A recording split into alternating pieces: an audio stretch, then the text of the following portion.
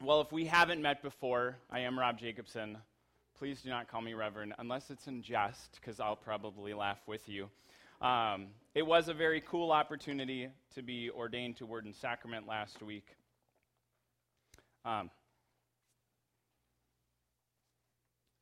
It was, wow. It was filled with some cool meaning and symbolism. I mean, even this is called a stole. I didn't really know what one was. I guess you do this. So you wear it like this, and it's got meaning in the shape, it's got meaning in the color, it's got meaning in these colors down here. It's got meaning in the symbols of the word, a dove, bread and cup, and cross. And the whole experience was awfully powerful to be standing with a room full of people that many of which I had worked with or served with or talked with. But I got a few Facebook messages that were like, hey, wait, what does this really mean? And what does it change? I don't really get it, and I love it, because that would have been my comment too. And if you want to know more about all that stuff, you can send Julie a message in the office, and she'll send you a link to talk about that. Because really, the reality is, for all of us, nothing really changes. I'll do what I've always done. And what is significant about it is that in this moment, as I was standing there, a group of people that were elders and peers examined me before this point. They'd examined a paper I'd written. They'd examined my beliefs, my education, my call to ministry. And they said, that's enough.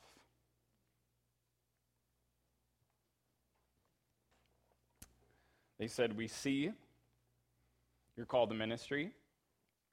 We see your beliefs. We see your heart. And it's enough. Now, how many of you have ever heard, you're not blank enough? How many of you have ever thought, I'm not strong enough? I'm not smart enough. I'm not pretty enough. I'm not skinny enough. I'm not big enough. Jason did a great job last week. Jason talked last week, and he said that he was actually told in ministry, you're not enough. It's one thing to think, because we all get inside our heads, right? You know, I didn't think this would be that emotional for me to say, but we all get inside our heads and have these doubts. At least I think I'm not the only one who sometimes wonders if they're enough, whatever that enough is. But sometimes we actually get told that. And what does that do? And what feeling does that place inside of you? Because here's the most amazing thing. Do you want to know who was the most surprised at this whole experience? Me. This was not my plan for my life. See, I was going to be a structural engineer, and I was going to work with architects. And I was going to build amazing buildings that would continue to stand, and bridges that would be strong enough to bear the weight of all the things that would cross them. And I was going to be respected in my community, and I was going to be sought after by beautiful people, at least until I was married, and then hopefully one after that. And I was totally competitive. I was probably a little arrogant, and yet in the midst of that was also pretty insecure because I did not think I was enough. See, I believe the world is filled with people who want to believe and tell someone else the bad news of not enough. They live in this world that things are scarce and it might not happen, or this might not have enough resources, so we've got to keep it, we've got to hold it. We can't be generous with our compliments, we can't be generous with our grace, we can't be generous with our theology, we can't be generous in our jobs, and so we go around living in these worlds of not enough. And I started wondering, what happens when we fail to tell a different story? What happens when the world of people who continue to tell the bad news of not enough continue to do that, and we fail to bring up a different good news, a better news, a good news that there is someone who is enough? See, there is a spiritual reality that us in ourselves, we are not enough. By ourselves, we're not. But with Jesus, we are. And if you don't know Jesus today, then keep listening, because I do have good news. But I started to wonder, what if, as I walked this road and this platform last weekend, what if that one person, when I was 16, that one person didn't say that one thing? That, do you know, God loves you. God is personal. God wants to be involved in your life every day. And he's powerful enough to make a difference. Now, I can't find that really Bible verse in Scripture. And I don't know if that person really knew that much about the Bible, or if they were really that cool, if they were really blank enough. But that one comment was a one-hit wonder in my life. See, that's what I believe our response has to be to this idea of the bad news of not enough. And sometimes we think, I might not know enough. I might not be skilled enough. I might not this enough. I might not have enough Bible knowledge. I can't do that. Then the world continues to perpetuate the bad news that we're not enough and there's not enough. And we end up with more broken people. We end up with people who are filled with no hope. And yet the answer is to just become a little bit more of a one-hit wonder. To not think we have to know everything or do everything or be everything, but just one time say one thing that is led by God. And the Scriptures actually show us how to do this.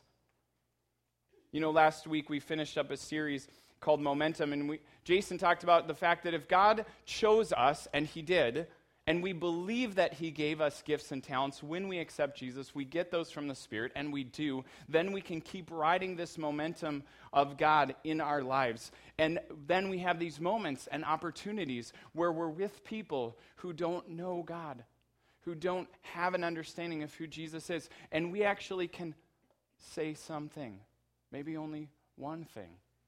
And we have no idea in God's economy and in God's story what it's going to do in their life.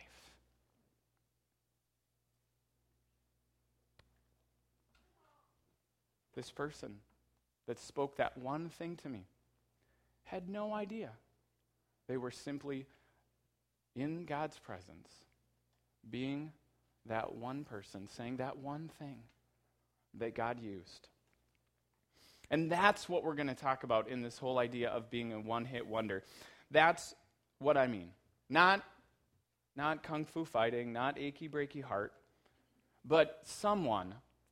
This is what I think a one-hit wonder is, if you're a note taker. Someone who seems insignificant in your life by certain points of view, but made a spiritually significant impact in you. Someone who seems insignificant on the one hand, but actually was hugely significant spiritually on the other hand. See, maybe they seemed insignificant because they didn't have enough time for you, or maybe they weren't popular enough in your mind, or they weren't cool enough, or they weren't consistent enough, or they weren't enough like you, or they didn't have enough knowledge about the Bible. But in spite of all that, one thing was said. One thing was done And now you look back at your story and you realize that that made all the difference in the world. That God used that and this and that to transform your life. And what could happen if we become people that would do that? So you can read along in Acts 8. That's where we're going. Acts 8 tells the story of a one-hit wonder person. It's page 890 if you got a Bible from us. And if you'd like one, you can just go back and ask for one. This person is known as Philip. And Philip could easily be a one-hit wonder person.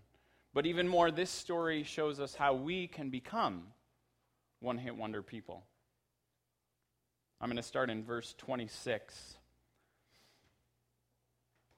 It says this: Now, an angel of the Lord had said to Philip, "Go south to the road, the desert road that goes down from Jerusalem to Gaza." So he started out, and on his way he met an Ethiopian eunuch, an important official in charge of all the treasury of the Kandake. This means Queen of the Ethiopians. The man had gone to Jerusalem to worship, and on his way home he was sitting in the chariot reading the book of Isaiah the prophet. The Spirit of the Lord said, "Go to that chariot and stay near it." If you know Jesus today, then and you already believe or you want to believe that he's enough, then this is how we can become one-hit wonder people. Number one, we simply start with the understanding, with the belief of enough. That God's Spirit in us is enough. You might need to say that to yourself. I have to say that to myself every day. This isn't about me. This isn't about me. It's not about you. But God's Spirit is enough for whatever I'm going to face today and whoever I'm going to meet today. God is enough. Now, if you read the opening line, "Now an angel of the Lord said to Philip, 'Go south down the road,' and you start to think, well, that won't work for me because I don't get messages from God. God doesn't speak to ordinary people like me. God doesn't speak to a single mom like me. God doesn't speak to a frustrated dad like me. God doesn't speak to a lonely person like me. God doesn't speak to an indecisive person like me." Then you've already had your crisis of faith. Think about that. Fellow church planter told me his experience when he was looking for a building several months ago. His first prayer was, "God, please help us find a building soon. Have it be a good one." And a couple weeks had gone by and they still hadn't found the right one. And so a friend of his he was talking to, and he was telling him about how they were praying. He goes, "What kind of prayer is that?" "What? What are you talking about?" And he said, "Well, what kind of faith does it take to pray, 'God, help us find a good building soon'?" That's a wimpy prayer. You already had your crisis of faith. I mean, at least pray something like, "God, help us find the right building today." Then when it doesn't happen, then you have your crisis of faith.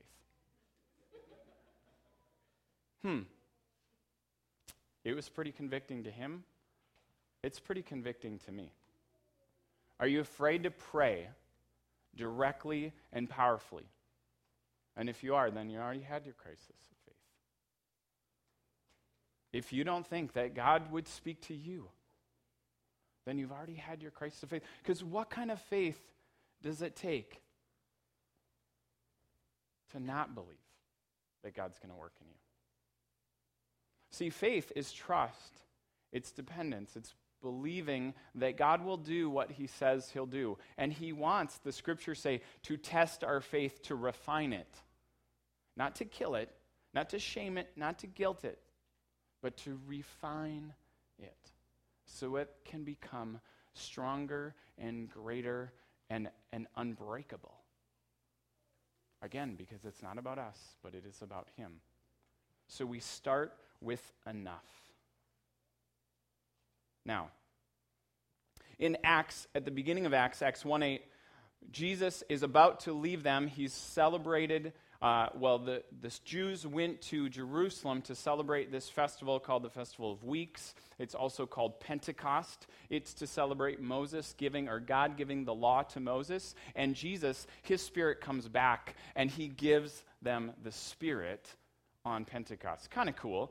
And in that, he says, but you will receive power. Wait here, stay in the temple, stay in Jerusalem, but you will receive power when this happens. And when the Holy Spirit comes on you, then you will be my witnesses in Jerusalem, in all Judea and Samaria, and to the ends of the earth. And then we read how God's Spirit came and how ordinary men and women received the Spirit, prayed prayers, spoke in different languages, had miracles happen. And guess what? They all stayed in Jerusalem.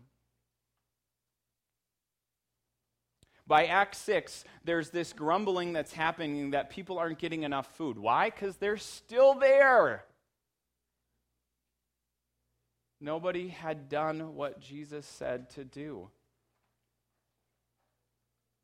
What keeps you from risking and going across the cubicles, across the classroom, across the yard, across your house? Is it too inconvenient, or are you too comfortable, or too fearful? Are you living from a place of not enough? Not enough courage, not enough compassion, not enough Christ. It's not to make you feel guilty. I question the same things myself. But here's the good news. God will use anything to help us along. And so persecution sends the people out from Jerusalem. And these aren't spiritual heroes. There are people that are scared. They have real doubts, real needs, and real fears. So they go. Guess the only people who stay are the apostles. Interesting that the ones that had been with Jesus the longest didn't go out first. But instead, we see the second string servers, if I can be a stretch there. We see these people that helped with the food program that start out the list with Stephen, Philip, Prochorus, and 4 more. They're the ones who go out. Why? Because they're just going home. They weren't from Jerusalem. They weren't Jews. They went back to their hometowns. But they didn't go back quietly. The scripture is very clear that as they went home, they told the story, the good news, that Jesus was who he said he was. That the Messiah had come, that a Savior was here, that they don't have to work their way to God, they don't have to be religious enough to God, that they can accept this understanding of Christ, and that's enough. That's good news. They went home with joy. Man, maybe they were a little scared because they were being persecuted, but that's where Philip comes into the story. And for us, what I think it means that this idea that we start with God's Spirit in me is enough, if we believe that, all we have to do then is listen for God's Spirit and look for God opportunities. We listen to God's Spirit and we look for God opportunities. Philip listened to God's Spirit and said, go south. Go down that desert road from Jerusalem to Gaza, to the coast. Here's the interesting thing, though. South is actually southeast, and that's not where he's from. This wasn't the best logic, and it wasn't very convenient, because he's from the northeast. He's from this place called Caesarea on the coast. And so logic would tell him to go here. Convenience would tell him to go a different route. But the Spirit of God says, go south. It might not be a very populated road. He might not know why. But the Spirit doesn't always give us what's convenient or give us what's the best logic. And he goes. And he sees a God opportunity. And we'll read about that in a second. But for an example, my wife, who didn't know I was going to talk about her, is amazing at listening for God's Spirit and looking for God opportunities.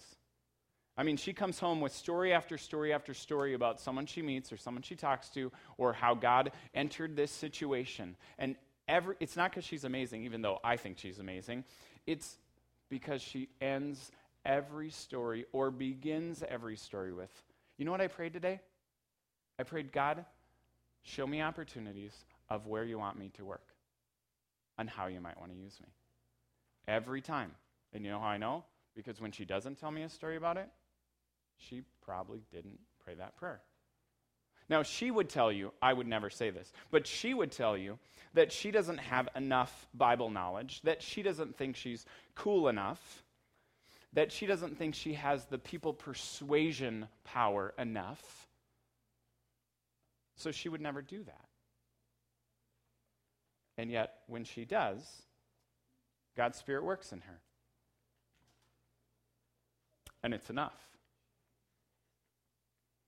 So if we start with that idea, that if I am trusting Jesus, that God's Spirit is enough in me, then we're on our way to becoming a one-hit wonder. 1 down, 2 to go. The second one is this idea of connecting and looking. We connect with the person, and then we look for any sign that the person is seeking true life with God. Any sign. Colossians 4:5 says that we should be wise with how we act towards outsiders. We should make the most of every opportunity. Well, here is a huge outsider when compared to Philip. If we continue the story, we see him meet a man who's different, very other. He's from Ethiopia. Philip's not. Philip's from Samaria.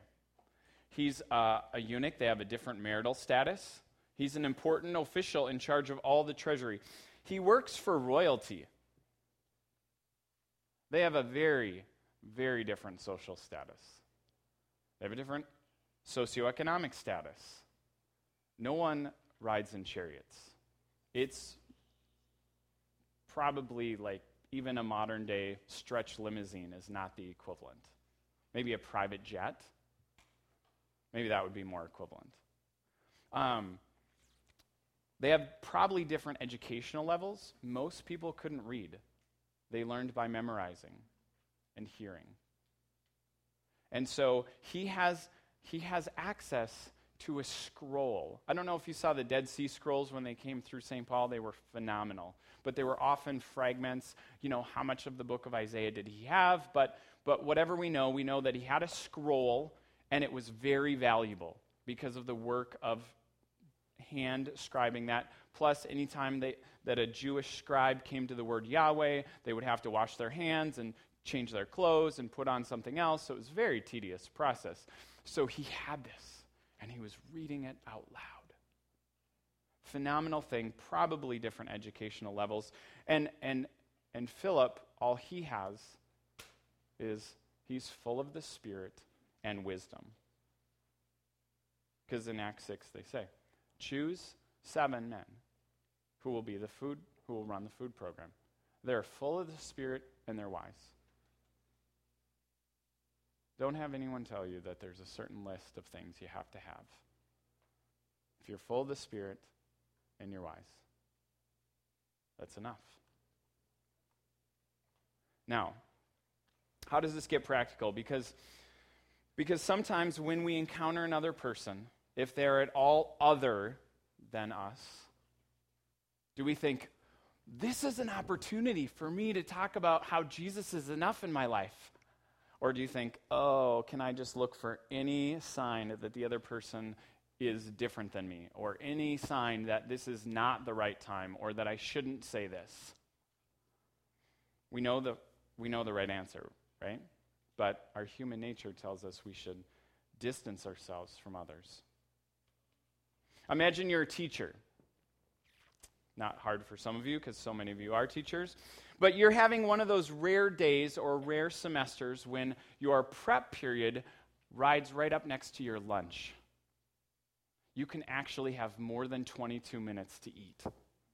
And so a colleague has this same kind of lunch setup, and so you get to go out for lunch. You get to spend some extended time together at lunch, and this colleague starts blowing off steam about how insanely crazy their standards are for teachers, but not for students, and how incredibly confusing the deadlines are from the administration, and your coworker comments about how you never seem to get anxious, and you never seem to get bitter in your work. You even had someone, she says, or he says, you even had someone like stab you in the back, kind of betray you for this promotion, this incentive pay. What's your secret? How do you do it? What would you say? Like, all of you wants to probably say, well, Jesus is my secret. My faith in him means everything. That's the key. But you've already heard this friend diss religion of any kind. You have this person use very colorful language about Christians. Do you still say it? Or do you think of maybe the reasons why you shouldn't? I don't want to offend them. I don't want to look bad. I mean, these are things that go through my mind. Because it's our human nature. Or if I was a little bit more strong, it's our human sin that wants to distance ourselves from anyone that's other than us. See why the church is so amazing, or why it should be so amazing? Because a group of people that really have no family background or little family background, that are very different, they come together and they try and treat each other better than family as Christ's community. The world doesn't have that, and the world doesn't do that. It's a truly amazing thing. And Philip is asked not just to walk next to the chariot. The word that's used is actually the same word in the original language as someone who wants to join an association or to be a part of a club. The next guy that the scripture talks about is a man named Paul, and Paul tries to join with the disciples, and nobody lets him because they're afraid of him. It's the exact same word. Associate with that person that's very other than you. Try to find something in common and look for any sign that this person is seeking true life. That's how we become a one-hit wonder. If you trust that God directed the situation, do you trust that he'll actually give you the right words to say or to ask, to point the conversation towards Jesus? Not because you have an agenda for them, but just because Jesus has changed your life. Like I said, Philip could have given about a dozen reasons why they're different.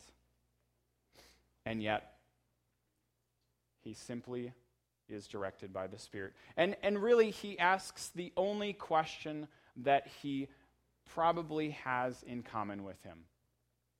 Do you understand what you're reading? So if we were just going to do a little interpretation, read a little bit between the lines, he would have to start the conversation with, like, hey, I see you're leaving Jerusalem, and you're reading. Yeah, I was up at the festival for the Pentecost, and there was some crazy stuff happening, and I'm reading this prophet Isaiah, and I was really hoping that they would answer my questions about what Isaiah says about people like me. But no one would answer my questions. I was going, and I have this stressful job, and the queen she's very demanding, and et cetera, et cetera. Do you understand what you're reading? The only thing he probably could have said that they had in common. But if you think about this person, this Ethiopian, he's like so many people around us. He appears religious. He's trying to understand the Bible, but he has no idea who Jesus is or what he's done. Just stop and think about your neighbors and your coworkers and some of your friends who appear religious, who are trying to understand spiritual things, they're trying to understand the scriptures, but they really have no idea who Jesus is or what he's done. And we're not better than them if we know. We just have that little extra piece of news.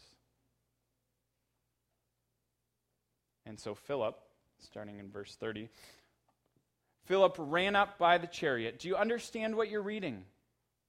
And the Ethiopian says, how can I unless someone explains it to me? So he invited Philip to come and sit with him.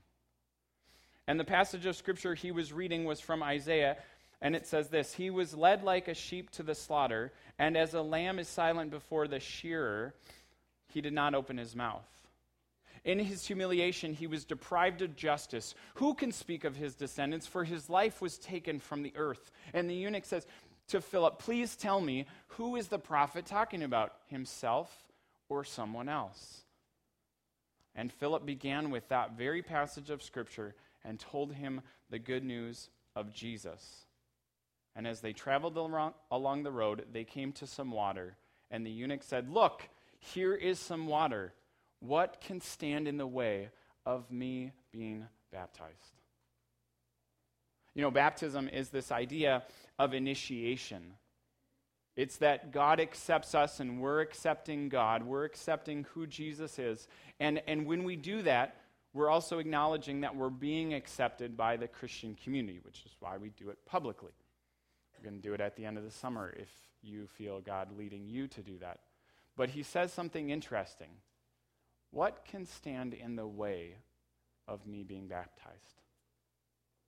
I want you to see what this guy is seeing.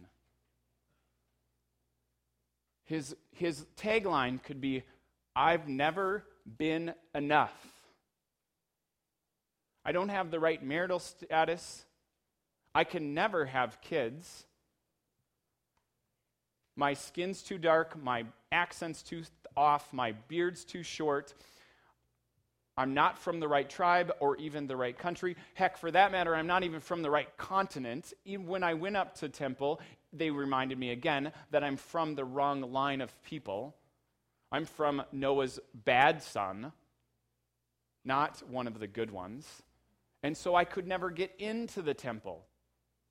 At least you, Philip, you got to go into that court, that outer court. I mean, sure, you didn't get to go in either. Maybe you do know a little bit about what it means to be outside of in. I've never had enough. I've never known enough. I've never been religious enough. I've never, whatever it is. But you know, I'm reading this scroll, and in Isaiah 56, God says that he'll bless the eunuchs who keep the Sabbath holy and who choose to do what God pleases and commit their lives to him. And it says they'll give them within the walls of his house a memorial and a name. You know, I tried to get in. I tried to see that memorial. I tried to find my name, and I couldn't get in. I just don't understand. And no one would answer my question. Maybe you have friends who are like, I'm too afraid to talk to a reverend, but they'll talk to you.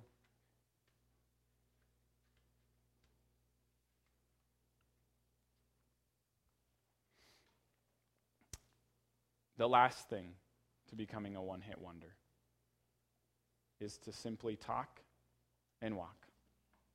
To talk about the news of Jesus and to see if you can help the person walk in to him and into a group of people who are trying to follow him. See, Philip simply said, you know, Isaiah is trying to call out this servant, this chosen one, who is not the whole nation of Israel, but is one person, even though he'll be rejected by him. And he's humiliated because he has to bear the weight of the sins, although he's really guilty, and he's going to willingly suffer. And do you know who that was? That was Jesus. You didn't get to meet him. I didn't get to meet him, but we can know him.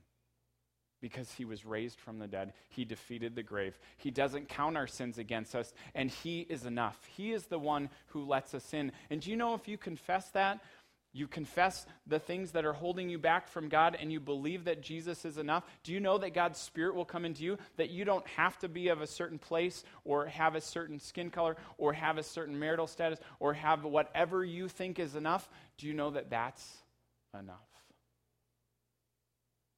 That's not just the story of Philip and the Ethiopian eunuch. That's the story for us.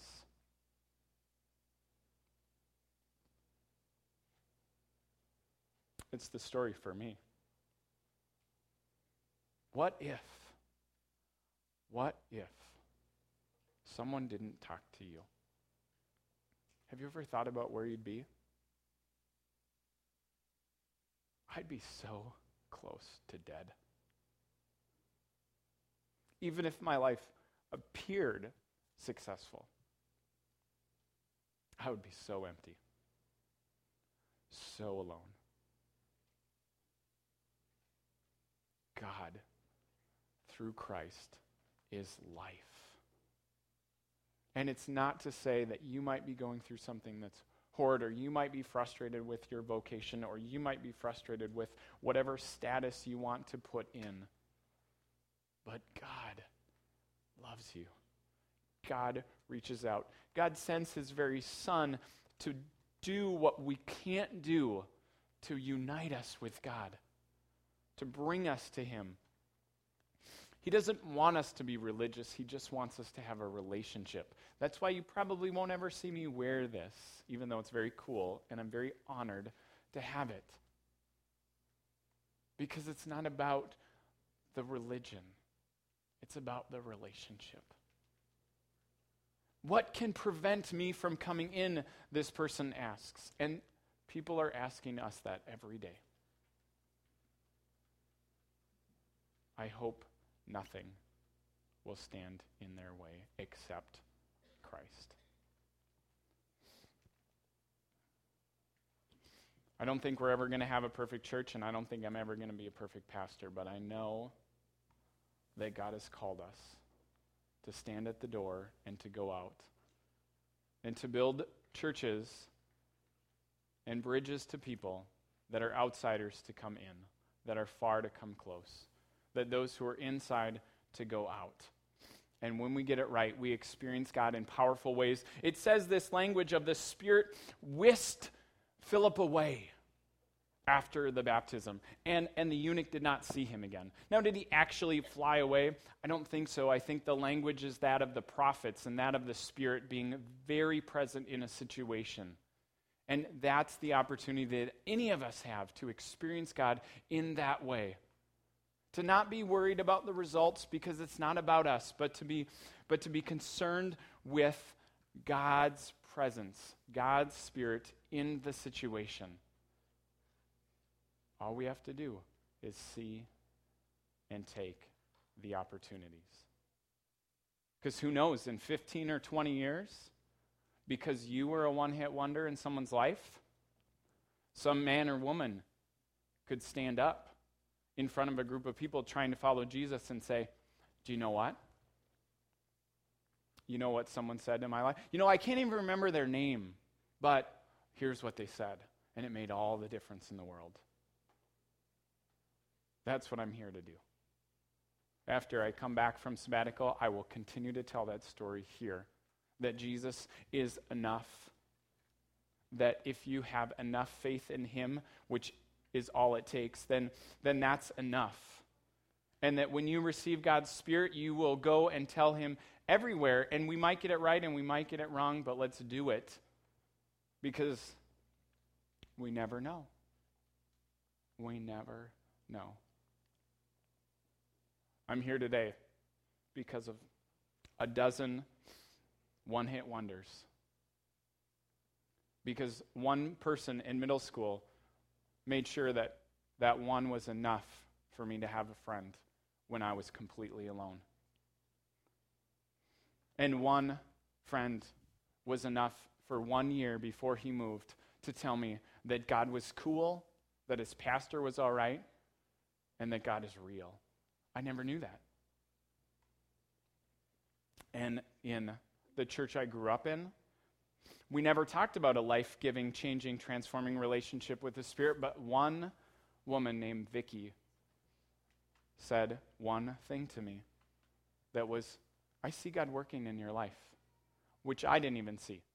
But she just kept saying that one thing, month after month, for about 2 years.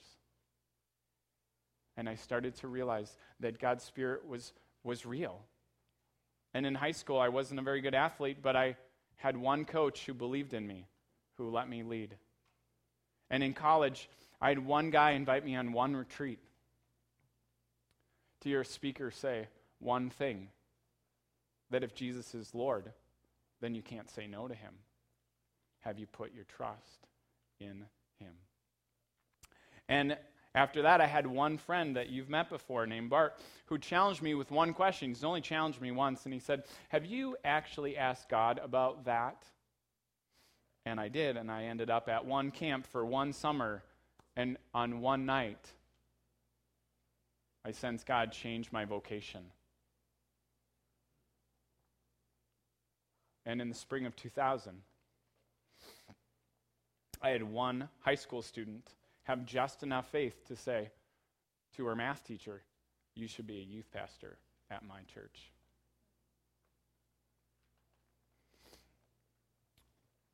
And in the spring of 2005, I had one peer named Dave who said, you know, I see how God could use you to be someone to start churches.